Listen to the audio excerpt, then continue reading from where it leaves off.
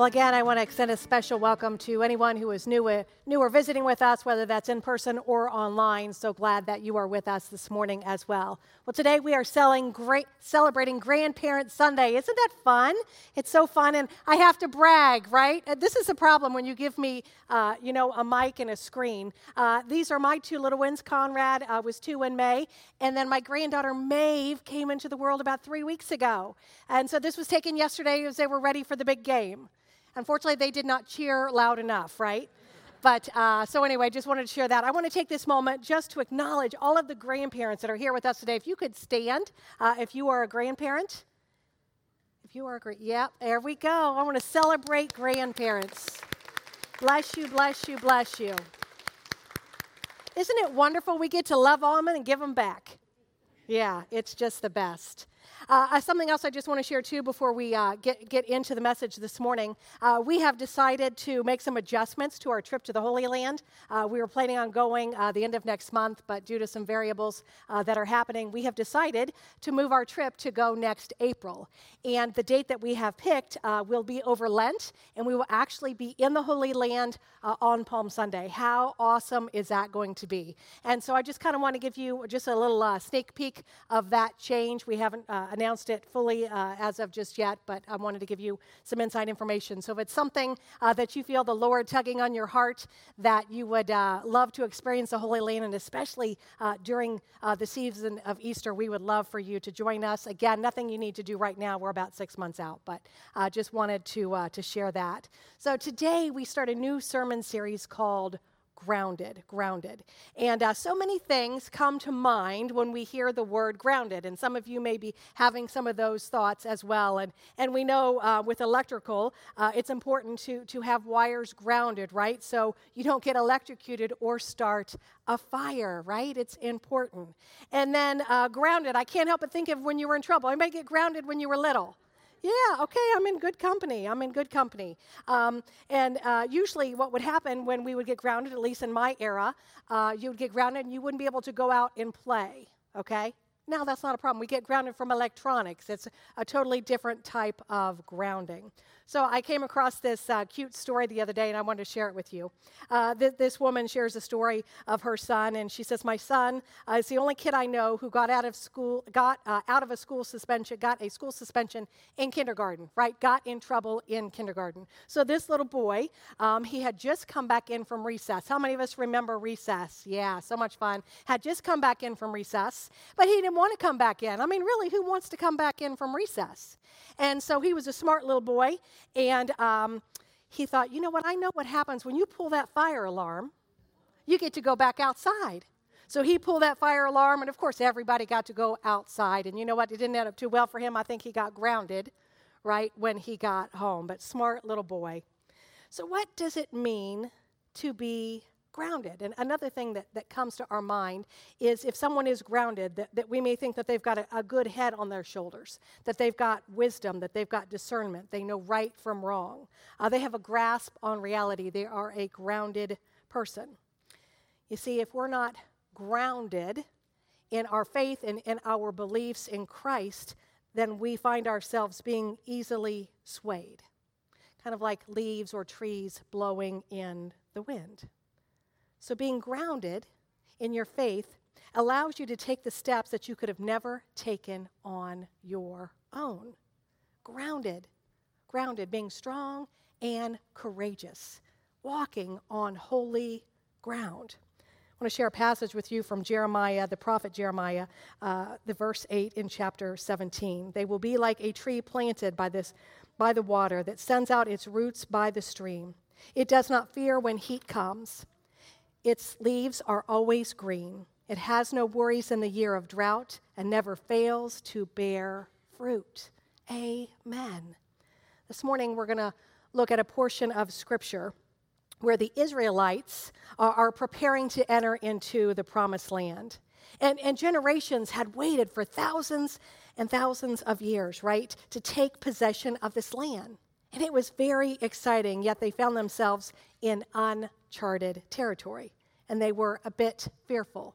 And they were questioning their ability to move forward and maybe feeling a bit paralyzed. We remember 20 years ago that feeling on September 11th, feeling paralyzed, maybe hopeless, fearful. And yet 20 years later, we're reminded that God will make a way when it seems there is no way. In this first chapter of Joshua, the words "be strong and courageous" are shared 4 different times, just in the first chapter. It's the Lord's encouragement to Joshua and the Lord's encouragement to us. The word encourage means to put heart into. I want to share a quote with you from General Andrew Jackson. He says, "One man with courage makes a majority." You see, we face challenges and we learn from Joshua the importance of being grounded in our faith and the importance of being strong and courageous. So we're going to jump into the scripture this morning, Joshua chapter 1, starting in verse 1. Hear these words. May the Lord add his blessing to the reading and also the hearing of his word. After the death of Moses, the servant of the Lord said to Joshua, son of Nun, Moses' aide, "Moses, my servant, is dead. Now then, you all, these people, get ready to cross the Jordan River into the land I am about to give them, to the Israelites. I will give you every place where you set your foot, as I promised Moses.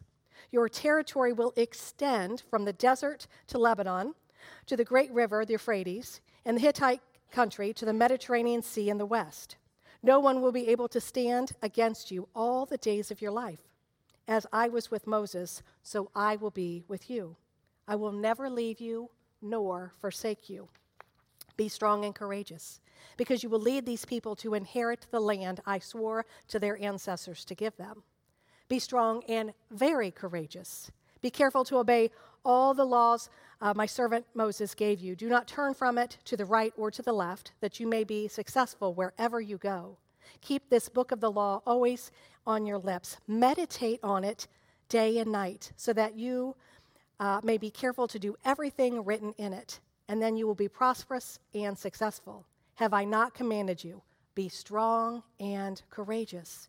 Do not be afraid, do not be discouraged, for the Lord your God will be with you wherever you go. Wherever you go. So who was Joshua? Who was Joshua? He was a slave in Egypt, and he saw the bad, the good, the ugly, the miracles, and the mighty power of God. He was a soldier. He was a general and had exceptional military skills, and he defeated the Amalekites just months after fleeing Egypt. He was a servant. He was at the right hand of Moses. And he was with the Israelites when they had made the golden calf. We remember when they had made the golden calf. And he would also stand guard at the tent of meeting when Moses would enter into that sacred time with the Lord, and he would be outside of that tent to protect that sacred time. And he was with Moses for 40 years. 40 years they were together. And he would be the successor to Moses. You see, God could have chosen anyone. He could have chosen anyone to succeed Moses, to lead the Israelites to conquer the promised land. But he chose Joshua. So why did God choose Joshua? Because Joshua had faith in God. Joshua had faith in God. Joshua was a man of faith who knew the Lord. He knew the Lord, and he trusted the Lord to do wonders for his people. So it's a new beginning in this chapter, right? It's a new beginning. There's a new leader, but it's the same God. So how did we get to this part of the story? I want to rewind just a bit. So this is from Genesis. The Lord had said to Abraham, "Go from your country, your people, and your father's household to the land I will show you." So again, we're back with Abraham in the beginning. "I will make you into a great nation, and I will bless you. I will make your name great, and you will be a blessing. I will bless those who bless you, and whoever curses you, I will curse. And all the peoples on earth will be blessed through you." So Abraham went, and the Lord, as the Lord had told him, and Lot went with him. And Abraham was 75 years old when he set out for Haran. He took his wife Sarah with him, his nephew Lot, and all the possessions they had accumulated, and the people that they had acquired in Haran. And they set out for the land of Canaan. And they arrived there.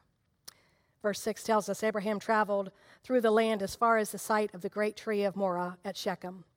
At that time, the Canaanites were in the land, and the Lord appeared to Abraham and said, "To your offspring I will give this land." So he built an altar there to the Lord who had appeared to him. And so we know through the Holy Scriptures that this didn't happen right away.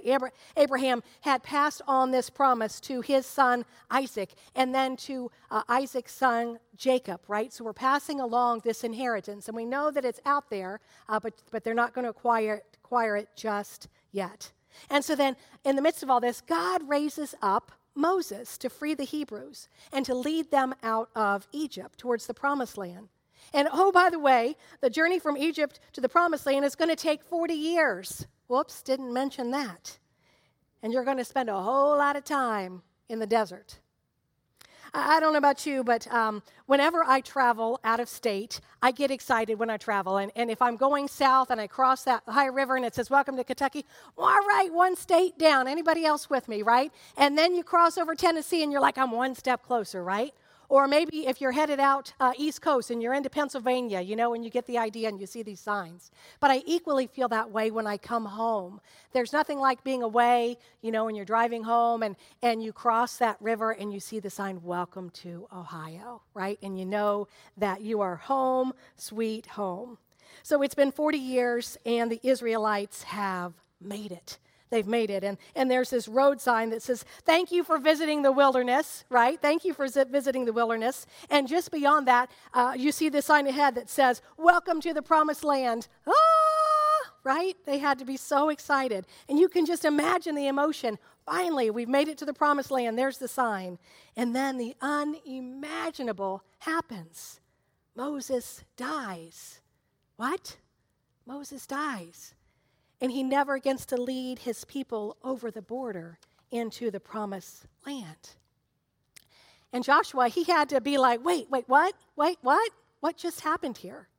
This wasn't a part of the plan. I'm his servant. I'm his right-hand man. Moses was the one that was to lead us into the land that was promised forever ago. Joshua finds himself in a new territory and in a new role. And I can't help but wonder, did he ever have this thought? I can't walk in Moses' shoes. I cannot walk in Moses' shoes. They're way too big of shoes to fill. Way too big of shoes to fill. Ever stepped into anyone else's shoes? Yeah, we've all had to step into someone else's shoes. They don't fit, no matter how hard we try. They don't fit. Or maybe you're in a season where you've got to put on a new pair of shoes. You're experiencing something that's totally new for you, and it's different, and it might be scary, and you're not used to these new shoes, this new season that you're in. I can't help but think of our college kids that are away. They're away in the midst of a pandemic, but also away from home. And they're trying to figure out what shoes, right? What shoes they're walking in. They're learning to walk into their new selves for the first time, and it's exciting and it's scary. I shared this quote a couple weeks ago, and I want to share it again, but this time we're going to have a little twist on it. And I want you all to hear these words this morning. Walk in your own shoes. Can you say that with me? Walk in your own shoes. Okay. Walk in your own shoes. God gave you a footprint that no one else has so that you can leave an imprint that no one else can. Amen? Joshua was never meant to walk in Moses' shoes. He was meant to walk in his shoes. And God calls us to walk in our shoes. So God gives Josh this commission and this command. He says, "Moses, my servant, is dead. Now then, you and all these people get ready to cross the Jordan River and into the land I am about to give them, to the Israelites. I will give you every place where you set your foot, as I promised Moses. Your territory will extend from the desert to Lebanon, and from the great river to the Euphrates, and all the Hittite country, and to the Mediterranean Sea in the west. No one will be able to stand against you all the days of your life.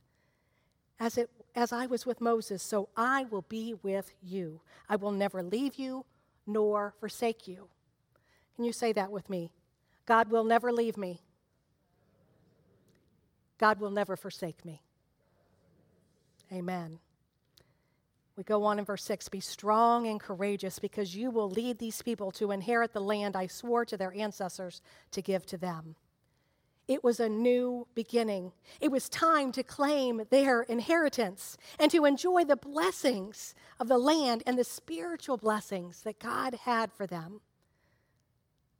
So how did these faithful followers of Moses, right? We've got this whole generation, this whole group of people that are following Moses. How did they respond to Joshua? Did they doubt him? Did they question his leadership? Did they criticize him? Did they say, hey, I see the sign, I'm out of here. Peace out, right? How did they respond to this change that their leader that they loved, that they followed for 40 plus years, and then their children and their children? How did they respond? We find out in verse 16, and then they answered Joshua, whatever you have commanded us, we will do, and wherever you send us, we will go. Just as we fully obeyed Moses, we will fully obey you. Only may the Lord your God be with you as he was with Moses. Ooh, what a response. What a response. You see, God wants to enlarge. He wants to enlarge our territory, to claim our spiritual inheritance in his kingdom, and to praise God from whom all blessings flow. So what does a new territory look like right now? What does a new territory look like right now?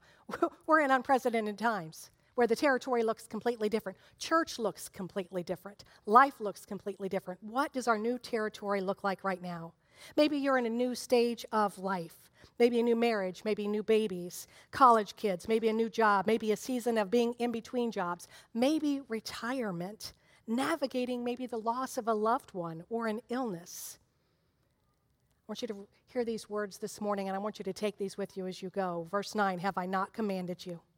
Be strong and courageous. Do not be afraid. Do not be discouraged, for the Lord your God will be with you wherever you go. So being grounded in our faith and relationship with God gives us the courage and the strength to do what we can't do on our own. I want to share a beautiful poem with you this morning. Hear these words. One night I had a dream, and as I was walking along the beach with my Lord, across the dark sky flashed scenes from my life. For each scene I noticed two sets of footprints in the sand, one belonging to me and one to my Lord. After the last scene of my life flashed before me, I looked back at the footprints in the sand. I noticed that at many times along the path of my life, especially in the lowest and saddest times, there was only one set of footprints. This really troubled me, so I asked the Lord about it. Lord, you said once I decided to follow you, you'd walk with me all the way. But I noticed that during the saddest and most troublesome times of my life, there was only one set of footprints. I don't understand. Why? When I needed you the most, why would you leave me? The Lord whispered, my precious child, I love you, and I will never leave you. Never, ever. During your trials and your testings, and when you saw only one set of footprints, it was then that I carried you. God is preparing you for what is next. I want to encourage you not to focus on the hardship of today, but to live in the perspective of God, of what God is preparing you for tomorrow. Are we living like the victorious? Are we living like the victorious, or are we living like the defeated? You see, our victory is in Christ through his sacrifice on the cross. I love this quote from Walter Brueggemann. He says, the power of the future lies not in the hands of those who believe in scarcity, but those who trust in God's abundance. Amen. Amen. The world, you see, wants us to live in scarcity. Some of you may know the uniqueness between the name Jesus and the name Joshua. In Hebrew, Yeshua is translated to Joshua in English. And then in Greek, Yeshua is translated to Jesus in English. You see, Jesus is our Joshua who leads us and is with us in the battles of life. Through his life, death, and resurrection, we share in the promises, his promises of abundant life and the desires that he has to share all of his treasures with us, his wonderful inheritance. It's a hope in which we stand, and we are grounded in his love. Amen. Amen. I'm going to invite the team as I lead us into a time of prayer. Let's go to the Lord. Father, we come before you, and Lord, we are reminded, Lord, that when we're in situations in our lives, and whether it would be individually or collectively, that you are with us wherever we go, and to be strong and courageous. And Lord, our strength not comes from what we can do, but Lord, it comes from you. It comes from you. Lord, we thank you for your word this morning, to not be afraid or discouraged, that you are with us. And God, in those moments where we might be a little down, we might have situations going on in our lives, we all do. Let's be honest, we all do, and you know our stories. To claim this victorious mindset, to keep our eyes fixed on you, and to have this spiritual awareness of your tremendous abundance and grace and love in our lives, that you walk with us, and that we can do all things through Jesus Christ that gives us strength. God, we've come seeking you this morning, and we found you. We found you, so we thank you that you have met us here. And we're reminded that you go with us. Oh, thank you, Lord. Thank you, Lord Jesus. It's in your mighty and precious name that we pray. And all of God's children said, amen.